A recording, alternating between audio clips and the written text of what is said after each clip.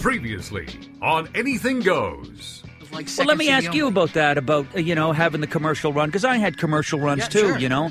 And don't you find that you hit a crossroads, though, where you just don't want to be doing the monkey dance for somebody's can of soup? Of course. Oh, yeah. And you just want to go, and that's what's so great about stand-up, is that it allows you to plumb the heart line and to fucking get that visceral hit and flip the bird to what we have to do, ironically, in order to make a living. Well, the whole thing about commercials for me and why I became dead inside to them is because a lot of people were not as smart as they thought they were in that business. They were English majors and they were just trying to make a quick buck. Their heart wasn't in it. Why would their heart be in it? You're at a fucking Walmart commercial. I get it, but just the way You mean I was the guys treated, who wrote them and created them? Not the creation so much as the people on set. I just the level of the way they treated us, and we were the final thing on the list. They spent more money on lights than some of the actors in these things, and you're treated that way. Oh, yeah. And in stand-up, you can treat me badly, but I don't have to stand for it. You don't have to stand for it, exactly. That's the difference. It's like when those Procter & Gamble suits would come in, right? Right. Oh, man. I have a degree in marketing, and I would know more marketing. They would be like, you know what, this is about brand. You don't understand. And I'm like, look, fucktard, all right? I have a degree in marketing. You have a degree in history. I'm not going to knock you, but don't tell me. Fucktard. Yeah, But I do agree that, that's what happens on commercials. Yeah, you hit your high water mark, and then when you get your rate up, man, unless you're going to walk on water on your hands, they're not going to pay you. Right. That sounds like a commercial that you might actually go out for. New Nabisco fucktards. New Nabisco fucktard. And now, let's get to a new exciting show. Good evening, ladies and gentlemen. Are you ready for some laughs? Are you?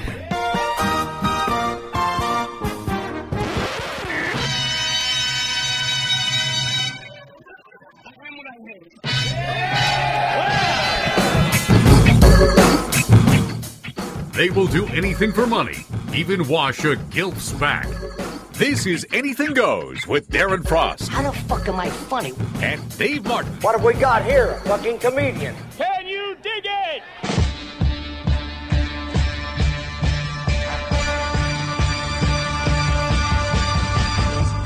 All right. Greetings, everybody. This is Anything Goes. I'm your host for this episode. My name's Dave Martin. This is the week of November 27th, 2013. And this week, once again, we are playing some of the interviews that we recorded. When I say we, I mean Darren Frost and I. Darren cannot be here this week. So in Darren's place, I have this sound effects machine that will be it'll be taking the place of Darren Frost this week. Of course, we all know that Darren Frost is irreplaceable, but this week this machine will have to do. Darren and I recorded these interviews while we were in Calgary playing the club there, and it was a good time. It was a fun little tour. I got to see Vancouver again, but anyways, we got to start the show. So let's see. So how are you feeling today, Darren?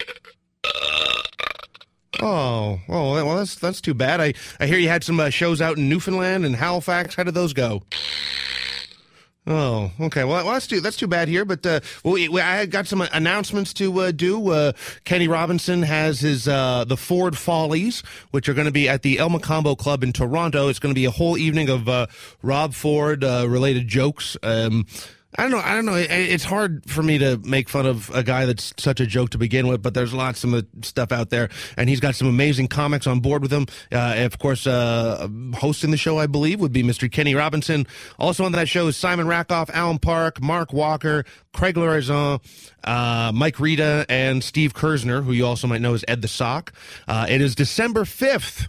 At 8:30 p.m. Tickets are $15. It is going to be at the El Macombo nightclub on Spadina. That's Spadina near College in Toronto. So go and check out the Ford Follies. Now, Darren, let's see. You are going to be... let's see. Oh, yeah, you have your Emotional Terrorism DVD that just came out. And actually, well, who do we have on the show today?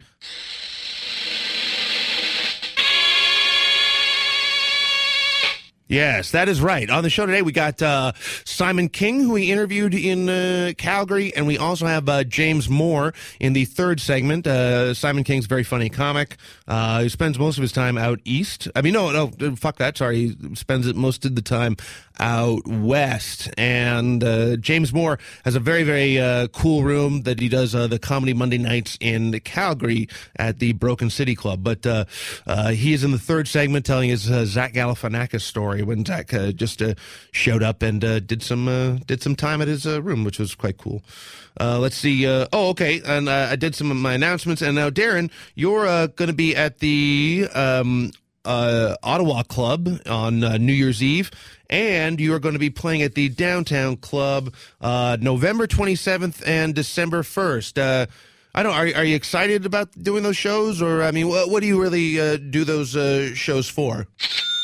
Oh, well, that's a reason to do your shows, but I know for one thing that you often like doing shows at the Downtown Club because you get to go home at night and you get to see your wife. Well, that might happen, but we can only hope. And I have, of course, yet to have a gig on New Year's. Well, thank you for being so supportive, Darren. But, maybe if something comes along or, who knows, maybe I'll get to ring in the new year with someone special to me, someone close to my heart. Who knows? All right. Well, thanks a lot. Yes, okay, I get it. It's very funny that I'm not going to find anyone to ring in the new year with. But let's start off the show. It's Simon King, and let's see. In this first segment, we talk about Simon's childhood and him dropping out of school and comedy and traveling and crafting a set and all that crazy bullshit that goes into comedy. So here we go. Simon King, James Moore on this episode. Anything Goes for the week of November 27th. Let's start. Were you a hyperactive child? You know what? I was on stage from when I was about 7 years old, so I acted a lot. So I think I got a lot of it out. But I was a bit of a hyper kid. Yeah, I mean, I've always spoken quickly and had a lot of energy. I've always been that guy. Yeah, right. So I was always outside. I was always running around, just go. Was it a sense of like performing just all the time for the attention, or is it more medical? Ritalin type thing. I don't know. I mean, back then, right? Like this, like they didn't really think about it, right? This is a relatively no, new but I just meant your own feeling. Did you just get a rush from the kind of attention? I think it was the defense because I was bullied a lot, and so when I really became aware of it, I think it was if I beat them to the joke, they can't get to it first, and then they look like. And I realized early on that you can depower that by beating them to it. So I think that's where a lot of it came from, particularly from elementary school onwards. Before that, I don't know. I mean, I think it was probably there, but that became it's a that's defense a memory. mechanism. That's a memory for you. Yeah, it's a memory for sure. It was a defense mechanism. Your whole family is all theater based, arts based. I mean, you're is it like both is one of them musician? My mom and my dad toured in a rock band in the 60s and 70s, and then my mom. What were they? The Silhouettes, and then they toured all over Europe because we're from England, right? So they toured all over. They did the basses, a lot of the USO type stuff,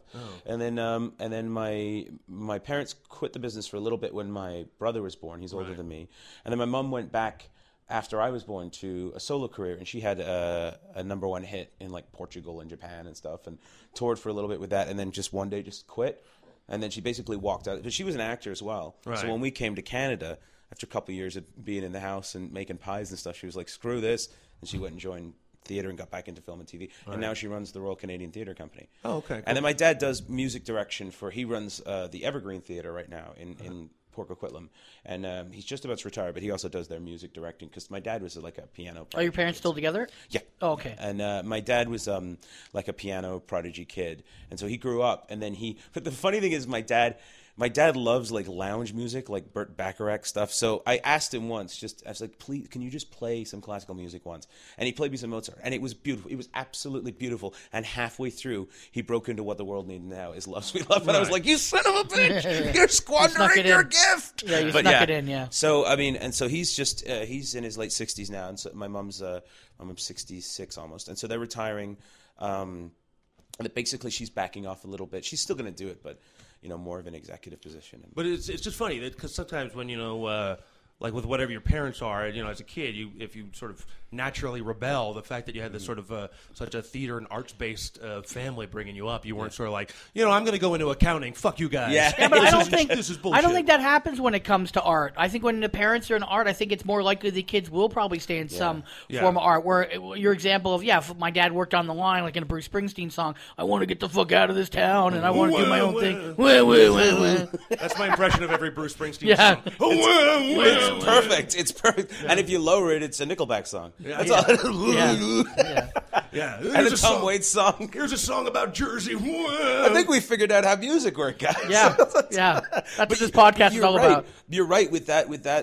I find that with art, like my dad did not encourage me to go into into acting as much because he old school English probably guy knew how tough it was. Yeah, and born in '45 in Britain, saw the Valley. It's still very much a product of that class system in a way. Like my dad has a very upper class sort of British accent, and it's not necessarily where he's from. It's just it was necessary as a skill to survive in that system in England. My mom doesn't give a fuck; she does whatever, and so it's to the point where he kind of thought, well, you need to get a real job, and you need to get sort of, and then. Once I found stand-up... Did they actually do that whole, hey, you should probably find a real job as a backup? My dad did, yeah. Because I dropped out of school at 16, right? I don't have a high school education. And that was really, to him, that was like, oh... It doesn't show. I mean, it's not like any of us walk around with our diplomas, but like at a certain point, you're sort of like... Yeah. I mean... But you've decided this is what you're going to do. So. Yeah, well, that's the thing. I mean, it's one of the few jobs where you can actually survive. In fact, a lot of the people who do it manage to... It's not... The education system is not necessarily designed for people who... are not, I don't want to say free thinkers because that's really not fair to people who succeed in education, but people who kind of operate outside of that structure. If you're not good at it, particularly when I was going to high school and elementary school and stuff into the 80s and the early 90s, there really was no, if you just didn't pay attention or something, or weren't, it wasn't the idea that something was challenging or you learned differently. It was like, he's an idiot, get him out of here. And so I was just, when I turned 16, one day, like a month after I turned 16, I heard a conversation, two kids saying, oh man, 16, I can drop out now if I want. I was like, that's a thing? And they're like, yeah. And I immediately went down and dropped out. I was like, and I'm done. And I went home. So you actually went to an office to do it? You just didn't I went to the office. So your parents had no, they didn't have to get your parents any kind of legal documents or anything because you're 16. You can make that decision on your own. At the time, I walked down to. I wonder if where were you in BC at the time? That's in BC, yeah. And I walked down to the office and I said to them, I'd like to drop out of high school, and they're like, no, that's not. I was like, no, I know I can, and I'd like to. And then you have to get some teachers to sign things. Right. So I had to go around and get the teachers to sign things, and every teacher released me from. And 3 of the teachers knew exactly why I was doing it, and the other 3 didn't give a fuck. So I just left. And then, what did you tell them? Well, my drama teacher, the one that really cared a lot. I imagine she the drama understood. My social studies teacher at the time was this really great guy, Mr. Stewart. He totally got it, and he was like, "Yeah, I get it." And then the other ones, I was just like, I mean, they're keeping track. This is when classes is 35, 36 kids. They don't care. They keep track as much as they can, but then there comes a point when they go, "Look, I'm not going to talk this kid into." And it's a real gamble. I mean, I wouldn't recommend it, but it was just I knew that I didn't belong where I was. And I thought, I'll just take a few months and then go back to school, do something. I just never did. I went to fine art school for 3 months just as a fill-in to fill a couple of credits because I thought I'll go. And then I got an acting gig during that time, and I was like, this is what I do. And I left. And then when I found stand-up when I was 22, I walked on stage at the Vancouver Yuck Yucks, and I was just like, this is it. This is it. And from then on, it's just been, I mean, I had a real, the weird thing is I got a job. I got a corporate job working for Shaw Cable as a manager for one of their call centers without a high school diploma, which I shouldn't have been able to do. I talked myself into this job. Which is the whole point of a call center. Yeah. Being able to talk your way through things. Being able to talk your way through things. And I was just, I was miserable in that job. And then I'd done stand-up for 6 months, loved it, but then realized I had to, a real job, trying to be responsible. You got to pay the rent, because in the beginning, stand-up's not going to give you the ton of money we all make now. Yeah. And even, the pots of gold that we're sitting on while we do this. But also, particularly in the West, too. And 2000, like that time period, sort of 98 through about 2004, was really bad for comedy. Everything had crashed. There was nothing. The development deal system was gone. Right. Well, especially in Vancouver. In Vancouver. Really bad in Vancouver. Because, the Vancouver scene is so tied to, hey, we're going to keep going down to L.A. And when that's not really going well, it really affects it. Because let's be honest, Vancouver is a great scene, but you're always tied to Seattle or L.A. That's the benefit of being in Vancouver. In Toronto, you have the benefit of a much bigger system of like TV and film. So it's not as much affected by that. But for sure, Vancouver. There's more. I mean, I think that the way the country breaks down, I think is kind of interesting. There's two sort of scenes that matter in the country in terms of, and this is not to knock other scenes, but in terms of progression as either stand-ups or like if you want to, we all know that if you want to get successful in Canada in the business in pretty much any capacity, it's Toronto. You have to be there. You have to be successful in that scene. Well, I could debate that. I could say if you want to play the game by the certain set of rules. There you go. Okay. Yes. Well, if you want to get on whatever some shitty TV show, but some a writing show that you make make $50,000 a year, and still be able to do your stand-up and do your art, I get it. That's a Toronto thing. Sure. I think Vancouver is the grind out place where it's hard. Like, there's not a lot of full-time comedians who earn out there. There's only about a half a dozen of us. Well, I've always said my theory about Vancouver has always been the same since the first time, like in the mid-'90s, I've been there till I haven't been there in a couple of years. I'll say until, say, 2008. And that is, there's always been 6 to 8 really super funny dudes in Vancouver, like headliners. Yeah. And then what happens is one either moves, one either stops doing it, and a young guy kind of moves up. Yeah, that's basically right? it's the Highlander. And that's not knocking it, saying there's not other funny people there, but I'm saying headliners that probably could make a living. Yeah. They probably don't because they want to have a better living, but they could live as a comic. Yeah. And that is what kind of Vancouver is. Toronto, there may be more, but that's always kind of been Vancouver. And to me, that's not always a bad thing because that second level of pool, there always seemed to be in 2000 on more. I don't want to use the baseball analogy, or the hockey analogy, but that second rung, there's always more funny dudes in Vancouver than Toronto. Yeah. There was always more funny in numbers of headliners in Toronto. Yeah. But that second rung, trying to fight to get up to that spot number 6, there was more in Vancouver. I think there's an extremely good way of looking at it and I think that still holds true. Because Vancouver's a very small scene in terms of amounts of comics doing it, but it's also extremely competitive, but not necessarily in a negative way. It's got this kind of weird environment where, you're right, you've got those headliners that float around at the top, and those guys are the guys that, like, guys like myself who have to make the living just as a stand-up. I'm on the road most of the time, so it is time. I mean, and if you have a family and stuff, that's hard to do. I wouldn't want to be on the road with kids as much as I am. So those guys, some people, you're right, they kind of back out of it full-time just because they're like, I don't want to do this anymore. Like, I can't live in a hotel room. So the actual road dog comics, there's a few of those, and you're right, but that secondary scene, it goes through periods where it's extremely good, and we get a lot of really good guys. But what happens is those guys do leave. Like, we had a bunch that just kind of left. They go to Toronto and they go, that level of the 6 because they're still there. They have to leave. They go to Toronto. They go to L.A. They that's become exactly a road right. dog like you're talking about. You got it. It's the only way out. So I think you're right. I think Toronto has more good comics overall, but I think it's more spread out. But also, there's more work in Toronto. Like, you can travel more. You don't have to go as far to do that. I mean, for us, the nearest town on the mainland that you can drive to do a gig is 4 hours. So, with the exception of Whistler, which is once in a while. So for me, I mean, like we were talking about, I have to be on this side of the Rockies. Isn't there like every 6 months a Squamish comedy festival that you guys do? Actually, I think we got a new comedy festival coming now. I don't know what's happening. Every so often, someone says they're like, oh, we got a Vancouver comedy festival. I'm like, really? When's that? And then you don't hear about it. You're like, we had one, and it was like they brought in Todd Glass for the night. That's a festival. Well, and I love Todd, but I'm like, that's not a festival. Yeah, or like a weekend of shows somewhere. We brought in a couple of guys who've been on TV to the club. Oh, that's a festival. Oh, I didn't know. But I think this one, actually, they got a new one coming, which is supposed to be good. They brought in Maria Bamford just to do the pre-thing for it. She's so good. Her new stuff is so good, man. She's so dark now, which is like fantastic.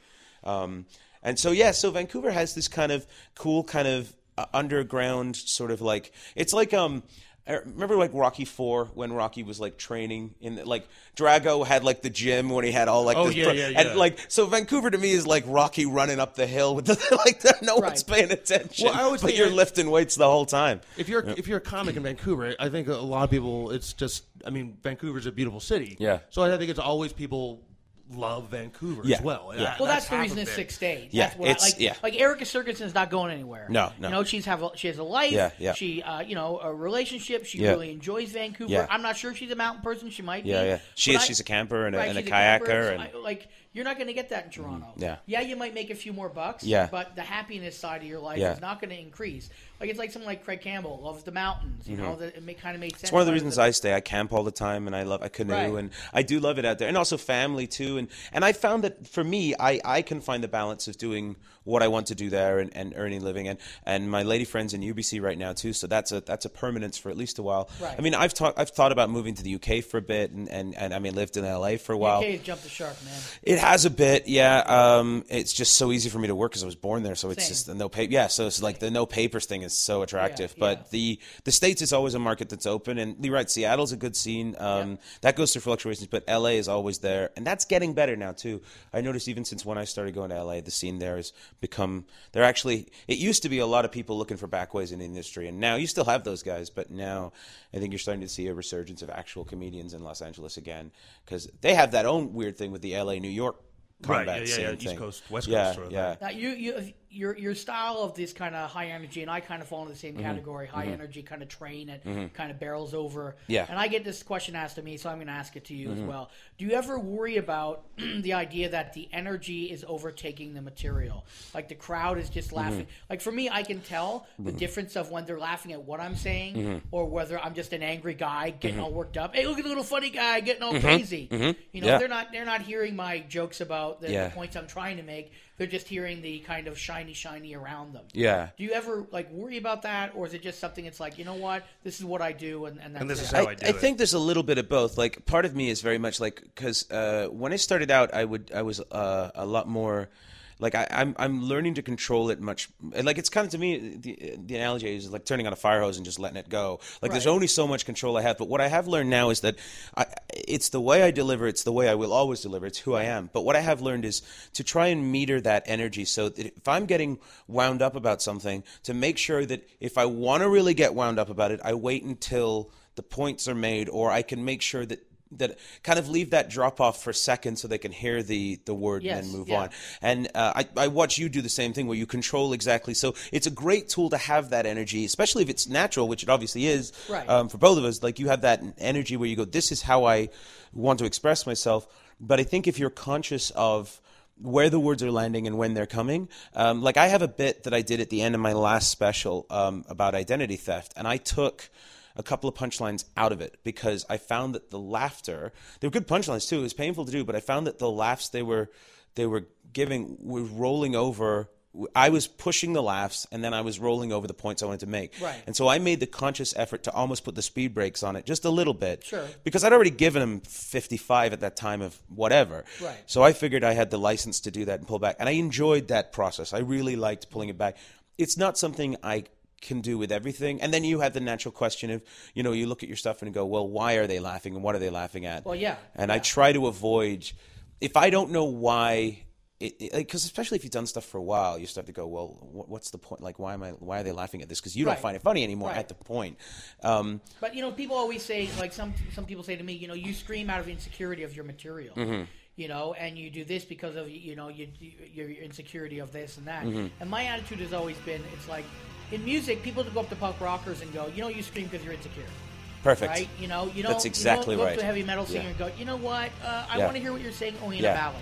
All right, that was the first segment of our conversation that Darren Frost and I had with Simon King while we were staying in Calgary, doing the club there. And we will be right back after these words with more with Simon King. This is November 27th, 2013. Anything goes. See you soon. Or hear from you soon. Or you'll hear from us. Guess which host says there's no shame in sleeping in a minivan? This is Anything Goes.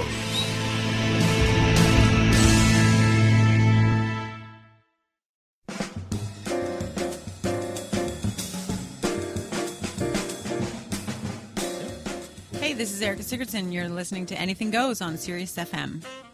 XM. XM. Yeah. Fuck. Don't worry. We'll. Everyone's done it. Yeah, that's Everyone okay. from Vancouver has said FM. Hey, this is Erica Sigurdsson. You're listening to Anything Goes on Sirius XM. That's great. Even though we'll probably use the one where you screwed up. And listen, fuck.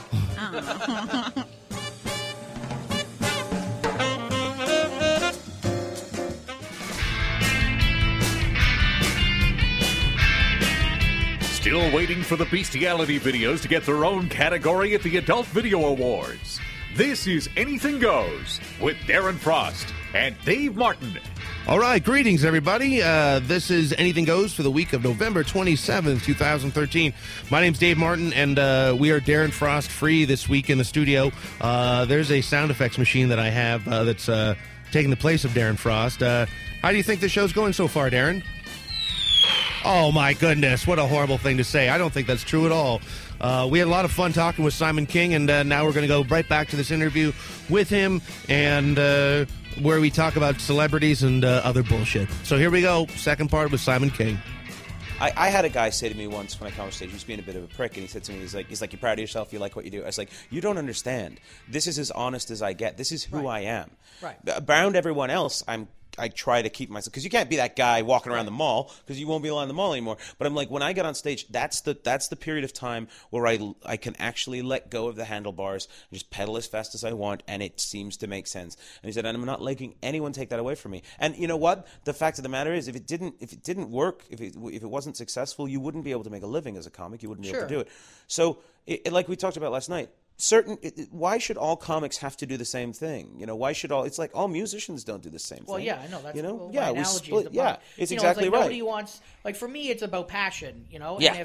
But you can also understand that certain comics are not going to enjoy it because they're like, it just seems like a railroad, like a train. It just keeps on going, and there's no highs and lows to it. Yeah. Like a Jeremy Hotz, Jeremy Hotz is just like a fucking unbelievable monster in 6 minutes. But I've also seen him in 45. In 45 minutes, you can't be that monster for 45 whole minutes. Yeah, you can't. But I think what happens is a lot of people only see you in 7 minutes, right? Because, comics aren't going to go see you headline. Yeah, they don't care. Yeah. They're only going to see that 7 minutes, just like me, and go, it's just, Yeah, because I actually had people see me. I had a guy who hadn't seen me do an hour before, and we went on the road together, and he said, he's like, so for an hour. I'm like, yeah, you can't do that. You can't pedal the metal the whole time. No. I do 20, 20 fast, 20 like easier for them and 20 fast. And then they feel like the whole thing's been insane. But the other thing is like, you're not going to get, that's a lot of energy to expend, sometimes for no real reason if they're not, and you feed off them. If they're into it, you're into it. But I feel that's an organic and natural process. And I think the last thing you should be doing on stage is second guessing how you deliver if you're in a comfortable place. And I've also tried it. Like I've tried my jokes at normal speed. I've tried them slowly. They still work. They still, but I don't like them because I don't feel good. And I'm like, this has to be about you as well. It has to be symbiotic. I understand, but I think sometimes it is important to do them at half speed because that's what I do. Yeah. Because I want to make sure, like I said, maybe I'm just self-conscious about it. I don't want it to ever be about just the energy. Yeah. Right? So if I whisper something and it gets a moderate laugh, I know when I add the energy, it's going to be a little bit bigger. That's exactly the thing. But I know that at least that laugh is there, that the joke is pure. Yeah. And if anybody because I've gotten like guy will watch me for a weekend. He'll watch, Thursday night, it's slow. Yeah. Friday, full crowd, it's like a train, Stop. Yeah. Boom, and boom, they'll be like, okay, I get it now. Yeah. But it took that 2 or 3 times to see a long set to know that it's not just all one level, one switch. And I think it's especially if you're doing something that's, there's not a lot of comics that do that specific kind of high energy, constant sort of like almost like a blitzkrieg kind of comedy. Right. And so because the majority of comedy is people speaking into a microphone, pausing, waiting for laughs, those of us who aren't interested in audience input and just kind of do what they do. It is a foreign thing and it's strange to look at. And you're right. It's the music analogy is absolutely perfect because if someone grows up listening to rock and roll and they think rock and roll is the hardest, and then you put them in a room with Glasshead or even like Ramones or something like that, they're just like, what the hell is this constant thing? Right. And it has one of two effects. Either people go, I never knew this existed, this is amazing, or they go, not for me. And that is fine. There's nothing wrong with it not being for you. There are millions and millions of people who love stand-up comedy, and we don't have to have all of them like what we do. If we try and cater too much too, that's also disingenuous. So if the trick in comedy is to be as honest as possible, and then you become disingenuous in your delivery system, but the material is honest, you're only 50% there.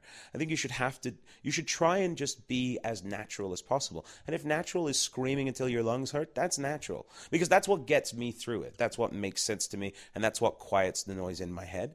So I've been through this. I've been through I've been an apologist for it too. And then I sat down one day and went, look, why am I trying to prove myself? And I think as you get older too, as a comic, you develop. Oh, for sure. Yeah. Go, why am I trying to explain myself to people who will never get it or don't want to get it? Or also because I never asked them to explain to me. I don't think they're never not going to get it. They just don't agree with it. Yeah, but I never asked them. I never go up to, like, I would never go up to, like, a Stephen Wright and go, explain why you can't just put some energy in this. Like, why don't you have any love for this? Zip it up a bit. Come on. Yeah, come on. Yeah.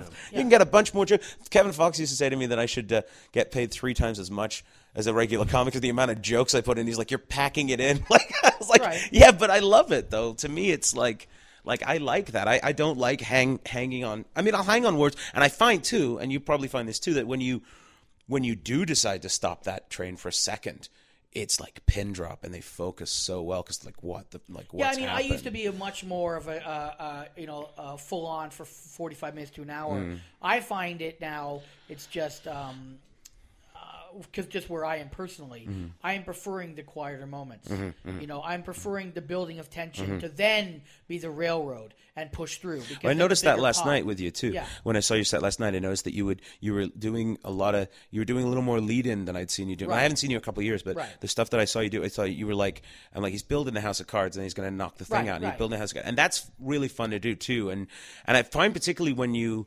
The more, like for me, the more I ventured into darker and darker material, the more I really want to make sure they hear all the words for 2 reasons. One, because you're saying stuff that they're just like, if they hear one word and miss the rest, it's going to be confusing.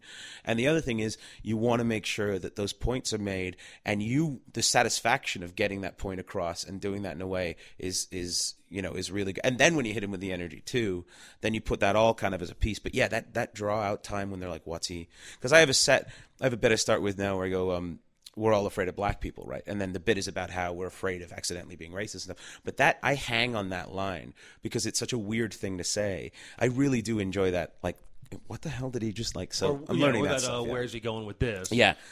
And sometimes like the baby coffin stuff or anything, like just waiting for them to try and figure out how the hell he's going to explain this. Right. That's kind of fun. You can watch their gears turning. Yeah, I don't know if anyone would ever actually specialize in baby coffins. That would be sort of like, I think I would be like, it's coffins, right? I created a hypothetical business for the purpose of making a point about anti-vaccination laws. I thought, although in the 40s, I think there was milkmen and then baby coffin makers. Yeah, that's the big category. I think and then they teamed up together. Yeah, then I think if the baby coffin people went door to door, that would be even extremely fucked up. That's an ominous. You got a baby, ma'am? That's an ominous knock on the door. We all know polio's around. Yeah. You might as well keep a couple of these in the closet. Looks like you're ripe with child again. You referenced Jenny McCarthy last night too. Yeah. Do you think I just find her? It's like these celebrities that get a couple of people that have opinions and they absorb that. Well, I guess that's true. And the amount of and that celebrity power to have. I personally don't care about celebrities who have opinions. I just don't like it when the media attaches so much to them. Everyone should have their opinion and right to say them. Yeah. It's more the media than the celebrity who are just framing it a certain way so everyone hears it. And it's when people people blindly believe that because a celebrity said it, it has more weight than an average person. That bothers me too. My issue is all the people that love Jenny McCarthy and think that if she's saying something, she has some vast knowledge of it, and really probably 1 or 2 doctors might have bumped. I think if my child had autism and the only person I was really listening to was Jenny McCarthy, you deserve what you get. Well, and that's the thing too, and that's part of it too. No, you deserve if you're not going to go outside of just some celebrity what they're telling you, and your kid had that condition, then you deserve what you get. But it's a sad thing because I mean the media does put a spotlight on these people. I know, I agree. And then there's a lot of people that just Jenny McCarthy said it. I mean whether it's about autism and vaccines and stuff like that. If she never had a child with that problem? Do you think anybody would ever have said, well, Jenny McCarthy said it? No. No, because she would have been just seen as this kind of bimbo-y kind of TV personality. If she didn't have a child with that issue, then she would be interested in it. She wouldn't even bring it which up. Which is the paramount point here too. Is that I mean, there's two reasons for me with that joke particularly. There's two reasons I wanted to do it. One, I just wanted to say baby coffins on stage a bunch. I mean, let's face it, that's just where you want to go. But no, in reality, I wanted to talk about not just the anti-vaccination movement, and that I didn't get to expand on it last night, but basically through that, I want to talk about misinformation and why we just blindly listen to people, but then also why some people are allowed to exist. And it's not just the media or anyone. We allow them to exist above the law. Chris Brown is a good example of this. I mean, his number one fan base is young women. Right. I mean, you can't be wearing domestic violence ribbons and going, well, it's wrong, but my favorite singer is a guy. So to me, I look at it and I go, and Michael Vick too, with the, you can't be a member of PETA and then still watch, to me, I look at it and I go. We brought up on one of the shows yesterday. What drives me crazy is when people win an award and they thank God first. Yeah. But everything they've ever said on record goes against everything in the Bible. Yeah. Drive-by shooting, drugs, hurting people. Yeah. It's kind of hypocrisy. And that's the thing is, like, I think that the onus is on us as a people to start to look past. Look, celebrities exist for many reasons. One, it's a huge economic engine. Two, it's like winning the lottery. People like the idea that they can be. And nowadays too, with YouTube and everything else, people believe that they can be famous. It's a way out. Whatever. It's a useful tool. The government also benefits from celebrities because it takes the view off of them and every days of what they're doing. And it's like, oh, shiny, look over here. Yep, that's exactly right. It in the war, they're like, oh, look at this. This person is doing great. Extremely good system of control. And so our problem is that most of us, kind of ignore it, but some people really fall for it. I had a woman come up to me after a show in Saskatoon because they did this bit about Kim Kardashian and how she's just useless, and basically the bit is about how she serves no purpose. Other than a distraction and something. Well, that's the point, and that's the point I'm making is that like we deserve better than this. So this woman comes up to me and she goes, "I liked everything you said except the Kim Kardashian thing." And I said, "Why?" And she's like, "Well, she's pretty." And I was like, "Hold on, think about what you just said." And I said, why? And she's like, well, she's got to, I said, so you're basically saying where this woman's fat is located on her body allows her to take up space for no reason. And she said, I said to her, what do you do? And she's like, well, I work with abused foster children. I'm like, you're one of the good people. You're helping. Right. So I said, what if Kim Kardashian worked with abused foster children? How much more help would that be? She's like, well, I guess a lot. I said, but she doesn't do anything. She's look, if you're famous, you're famous. That's great. Good for you. And no one's saying you have to change the world. And I'm not saying you have to get politically active and everything, but I would rather have a George Clooney going out and saying this and that and this and doing something than have a Kanye West, Kanye West is crazy, but then have a Kim Kardashian who does nothing, right, who serves no purpose. But I think, you know what, I think people almost celebrate sometimes the fact that she does nothing, and she made it. And it's the American dream. Yeah. That's the American dream. Well, I think it's the American dream. My mom and dad now. fucked, they were semi-famous, and now, hey, look at me. I think that's become the American dream of just famous for nothing. Little effort, big reward. Yeah. But I mean, at one time it was like you work hard, and you raise a family, you raise kids, you start a business, and everything will work out for you, and you're going to get taken care of by your hard effort. The irony is, I don't think that that's the case now. It's like, hey, look at me, I'm over here, and now I'm famous for it. Or people just being famous for who they are. Yeah. Which is sort of like at the same. That's royalty, and what the irony is that America loves royalty. They love the royals more than the British love the royals, and so the Kim Kardashian, to them, she basically, her job description is the same as royalty. Yeah, she does nothing. She has a lot of money, and then everyone was excited that she had a kid. But what the hell is that? But also at the same time, I mean, as much as, and it's the old thing of like, as much as we like to build them up, we love to watch them get torn down. That's the best. Because then you can feel okay about your 9 kids and your toothless smile because, hey, Brad Pitt, turns out he's got some sort of a heroin problem. I guess he's not perfect. Well, right. Dude, like that's the thing. Like me. Yeah, you can, and that's why racism is incredibly popular. Because on paper, it's a really great idea. You mean none of this my fault? Nope, it's Puerto Ricans. Right. And then it's great because it means that you don't have to do anything. And the people that appeals to, that will always appeal to. Well, yeah, just to find they're never going to stop. Another way that something is not your fault. Yeah, it's always got to be something. It's either Obamacare or it's George W. Bush or it's something. There's always someone to blame. And when you really come down to it, at least there's God and the devil. Actually, and what's funny is that now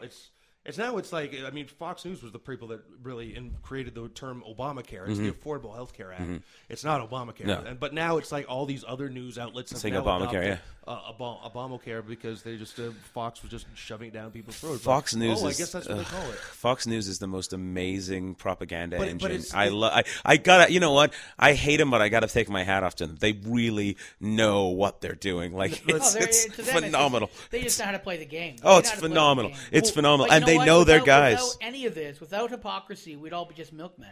Yeah, it's true. Without hypocrisy, there'd be no stand-up comedy. Yeah, there would. It's true.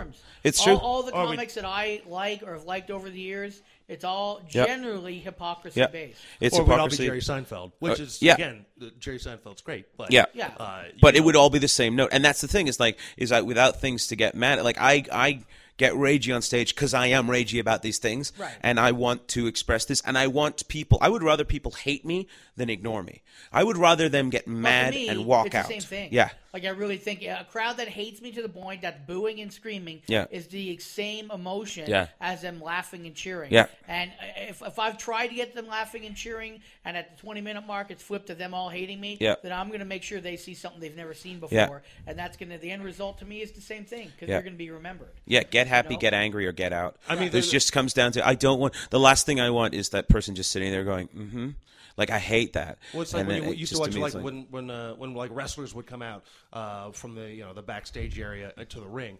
It's sort of like, well, as long as they're either cheering or booing you, as long as they're not quiet. Yeah, that's the worst thing. Yeah, when they're quiet, because then they just don't. Then and the problem is there's so much today. Like we have, particularly in the developed world, we have so many things to take our minds off the things we need to deal with, that we're getting to the point where, like, I mean, and I'm not trying to be grandiose enough to say the stand-up comics are going to change, but we are a part of the engine that raises a little bit of that. We're not telling people stuff they don't know. We're letting them know that they're not alone in thinking it, which is a really important thing to do, because when you talk to a room full of people and you say something, say out of that 100 people, 90 of them, that doesn't resonate with them. But the 10 that it resonates with, maybe 5 of them might do something, and that might inspire a bunch more people. So we're not, like I say, we're not the firemen. We're the guys yelling fire. And so hopefully, to my mind, those of us who are doing more socially conscious or more material that are trying to get people aware, and nothing there's anything wrong with any other kind of material, because I love Brian Regan. I think he's one of my favorite comics ever. Oh, sure. And he's not inspiring people to flip over cars and light shit on fire. No, he's wonderfully honest, because that is who that dude is. But it's the music industry. There has to be Burt Bacharach for every Motorhead. Yeah, there has to be, and precisely. And so if you're going to be a Motorhead, then I think you're going to do it to the nth degree. You choose your path, or the path chooses you, however you end up there. But like, I just get to the point where I'm like, okay, I want to start really finding my group of people and finding who's on my side and because I'm never going to get the ones that are far away from me. But the gray area people, those are the ones I want. Because the ones that you're preaching to converted, they're with you. They'll follow you everywhere you go. The ones in the middle, the ones that don't know you exist until you come into that room, and half of them leave with you. That's the best shit. Yeah, I mean, the thing when we were talking about before with when we were talking about the whole Fox News and Jenny McCarthy, is that what's the deadliest thing about that is when people don't realize that you have your Sean Hannity's and Bill O'Reilly's, that they're just, when it's opinion disguised as news. And that's the same thing with Jenny McCarthy. People think that she's spouting off facts when it's really just her opinion, and we don't really know anything. When we were talking about how desirable that Kim Kardashian level of fame is because then when people see her and realize, oh wow, she's famous for nothing, and then they're like, oh well, I'd like to do that. Yeah. But then I like to do nothing too. Yeah. Well, no, because it's sort of but then it's sort of like, oh well, then what are the other ways of being famous? Oh, you have to work, and it's hard, and you have to go to auditions, and you have to memorize your lines before you show up to work. It's sort of like you think, well, why can't Kanye may be crazy, but at least he works. He works, and he works hard. He works like a motherfucker. Yeah, and he's out of his fucking mind. Yeah. But he does, and he does things. it while he's out of his mind, which is quite impressive, actually. Itself. But then at the end of the day, it's sort of like, is he out of his mind, or is he just playing a character? Well, and that's the thing. He's the wrestler. And then he's the heel, man. And that's the thing is, and if he is, more power to him. To me, I look at it and I go, at least you can say a lot of things about guys like that. You can say a lot of things. I mean, we can all hack on Nickelback and Avril Lavigne and people like that all we want, but in reality, they're going and doing something. The ones that really bother me are the ones that serve no purpose, or the ones that commit egregious acts or something and are allowed to skate through on it. I mean, I'm not saying, look, there's so much injustice in the world. The bankers and all that, the financial shit alone, we could do an hour on that. But people don't care about that. They don't pay attention. And if they did, these guys would be in irons. Like the Rob Ford thing is happening because he's this bombastic, ridiculous media presence guy. Yeah, he's a fat dude that smokes crack. Precisely, and it's funny, and it's the biggest city in the country too. So there's a lot of and he's in the media a lot. People know. Let's face it. If this was the first thing, like the Montreal mayor scandal. No one really talked about that out west at all because we didn't know. The mafioso connections. And which was in reality probably a bigger deal, but nobody gave a shit about it because he didn't smoke crack and he didn't. But there's no video and there's not a cartoon and he didn't call up radio stations with his big red face and go. So I think he didn't fall on a football field. And I mean, we'd love to watch that thing, right? So he's a Chris Farley character and he just happens to have got caught and it's fantastic. So you just recorded another DVD. This was about a month ago. You did it. October 12th, so about a month, And when do you think that's going to be coming out? Well, right now we're just I'm going back actually to do the edit now because I'm doing the rough edit myself, and then it'll go through a second edit, and then we're going to see where we can find a home for it. The hope is Netflix in the U.S., but there had been talk about maybe trying to get it broadcast as well. So we're going to see what we do with it. Either way, I would like to have the DVD out that can be purchased by the new year for sure. It's just this time of year so busy. Sure, but getting it out and getting it done. It was a good one. I'm proud of it. I think it's a good starting point for the next step. And then I've already started working the new stuff. So I'm kind of getting into a cycle again. You know, sometimes you sit on that material for a long time and you don't want to work too much of the new stuff because you don't want to forget this until it's recorded and you're in that weird. Finally, that kind of splinters out of the wound and I can start again. And so I'm in that kind of fun time where I'm like, and January is going to be a lot of fun too because I got some fun dates coming up where I can just kind of just stretch out and just do new stuff. Okay, if people want to get a hold of Simon King, what's the best way? The website? The website's thisissimonking.com, or they can follow me on Twitter @unfamous. Or they can find me on Facebook and stuff. I'm around. Well, next time you're in Toronto, because there's a lot more shit that I want to talk about. Yeah. Because we can't get into it, but I always want to ask, like, if someone came, do you ever party with audience members? How often do they ever ask if you want to do some coke? Then they see you on stage. They always think I'm on coke. Yeah. Well, they think I am too. Yeah. But then it's sort of like, and then do you ever get off stage and then they still want to party with you and they're upset, but then just like, oh well, where's that guy that was up on stage? Why is he back in his hotel room? Well, in that hour and a half, that 2 hours after the show, if I'm in a really good mood, that 2 hours after the show, I'll still be kind of hyper and silly because it'll be fun. Yeah, sure. Because you're coming down off that energy, and if it's a party environment, but it won't be like it is on stage. But they do. I get a lot of conspiracy theorists. I've started to get a lot of those guys. You must get a lot of those guys too. That come up to you and they're always great because they always look like they just wandered out of the woods, and they'll come up and they usually put a drink in front of you and go Sasquatch, and then you're there for 20 minutes, right? Which is great, but it's like, so I meet, and I do tend to meet a lot of. I'm starting to meet some really interesting people, some people who do, like I've had people ask me to come and speak to a university class. I had a youth pastor ask me to come and speak to his youth, which I said, I was like, I don't know if you want to. He's like, no. He's like, I want you to talk about how religion isn't a thing and faith is a thing. I was like, but I'm an atheist. He's like, it doesn't matter. What you're saying makes sense. And I was like, I really like that. I found that really respectful. So. All right. We should talk. Yeah, let's talk again. I'd love to come back. Next time you're in Toronto, come down to the studio and we'll talk. Thank you so much for having me, guys. Yeah, okay. Thanks a lot, Simon. All right, well, that wraps up our little chit-chat that we had with Simon King. I look forward to getting him back in the studio here in Toronto. There's lots of other crazy bullshit we could be talking about, but we got to go for another break. And when we come back, we'll be talking to James Moore about his Zach Galifianakis showing up at his Comedy Monday Night Room. This is Anything Goes for the week of November 27th. Can you believe it? Oh, my God. Guess which host is upset that his death wish did not come true? This is Anything Goes.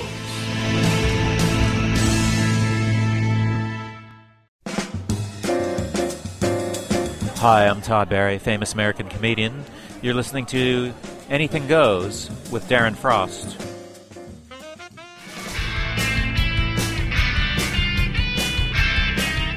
Proving once again cats are smarter than humans, this is Anything Goes with Darren Frost and Dave Martin. All right, we are back from the break. This is Anything Goes for the week of November 27th, 2013. My name's Dave Martin. In the studio this week, we are Darren Frost free. I have a little sound effects machine that's taking his place, but as we all know, he is so irreplaceable. And we are going to go into a interview that Darren and I did with James Moore, who's a comic, a photographer, a motorcycle enthusiast. We're going to hear his entire interview on one of the podcasts coming up soon. But this is just a segment of the interview that we did with him, where he talks about Zach Galifianakis showing up at his Monday night comedy room in Calgary. It's a very, very cool room. If you're a comic or you're a comedy fan, go and check this room out. It's every Monday night in Calgary at Broken City. And here's James Moore talking about the Zach Galifianakis appearance. We've kind of built a bit of a community here, and we've carried on for a really long time to get to the point now where we have on a Monday night a regular crowd of about 100 people. Right. And it's not just audience that's seeking us out now, it's comedians that are seeking us out. And so, again, that's part of the great reward of the whole thing. Mm-hmm. I mean, I don't know if you heard this story, but we had Zach Galifianakis. No, I remember hearing that. I mean, it's not to sound pretentious, but it was people were talking about it in Toronto, of just like, hey, my God, can you believe it? Who showed up here and who showed up there? And well, it was quite a surprise again. Yeah. But one of those brilliant moments, those really rewarding moments, and again, that's why you do it, so you can have a few of those. But now, just to backtrack a bit, do you know how he found out about the room? Was he working with someone who said, hey, if you've got a night off because you're shooting something, you got to come down and see this, or?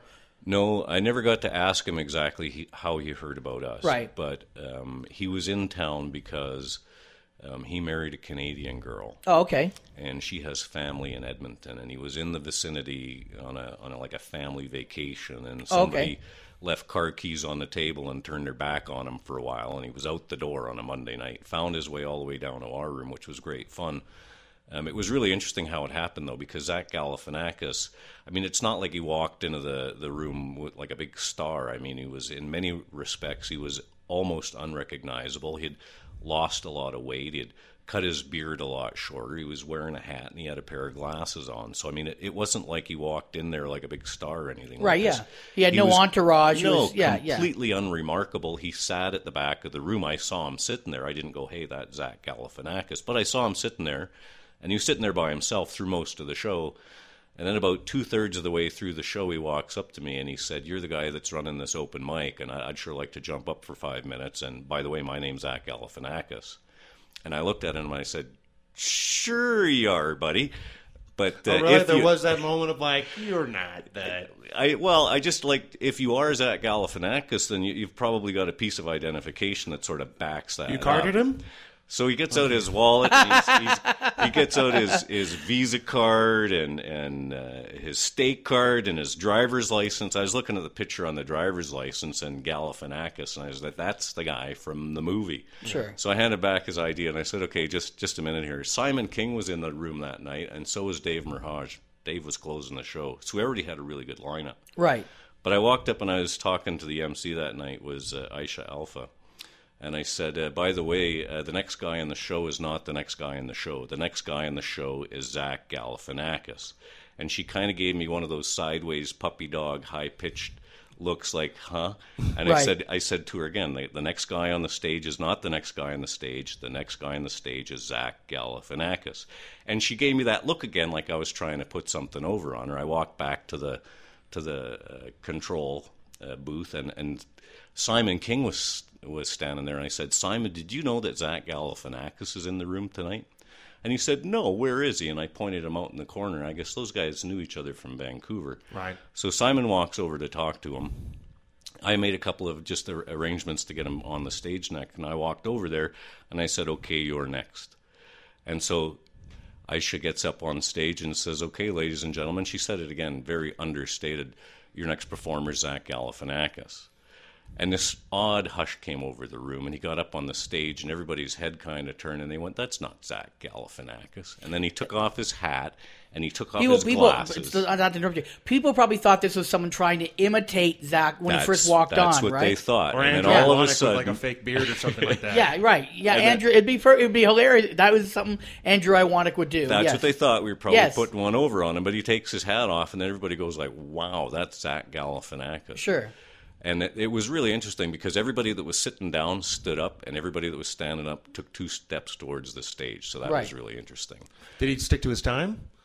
He did almost 5 minutes spot on, and when he came off that stage, he blew the roof off of the place. It was awesome. Oh, good. And he was sitting at the back of the room at the end of the night, and I apologized for. And see, this is something else that's really good too. He didn't just fuck off. No, he hung around for a little while. which is classy, really classy. He was an awesome guy. He was a very classy. That's classy, guy. Yeah.